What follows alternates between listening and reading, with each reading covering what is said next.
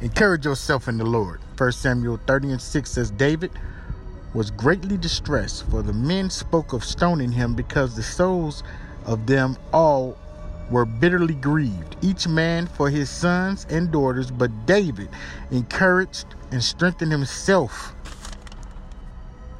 in the Lord his God.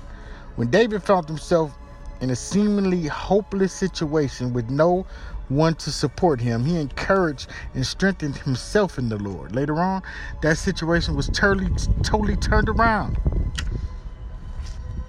If you don't believe in yourself, who is going to?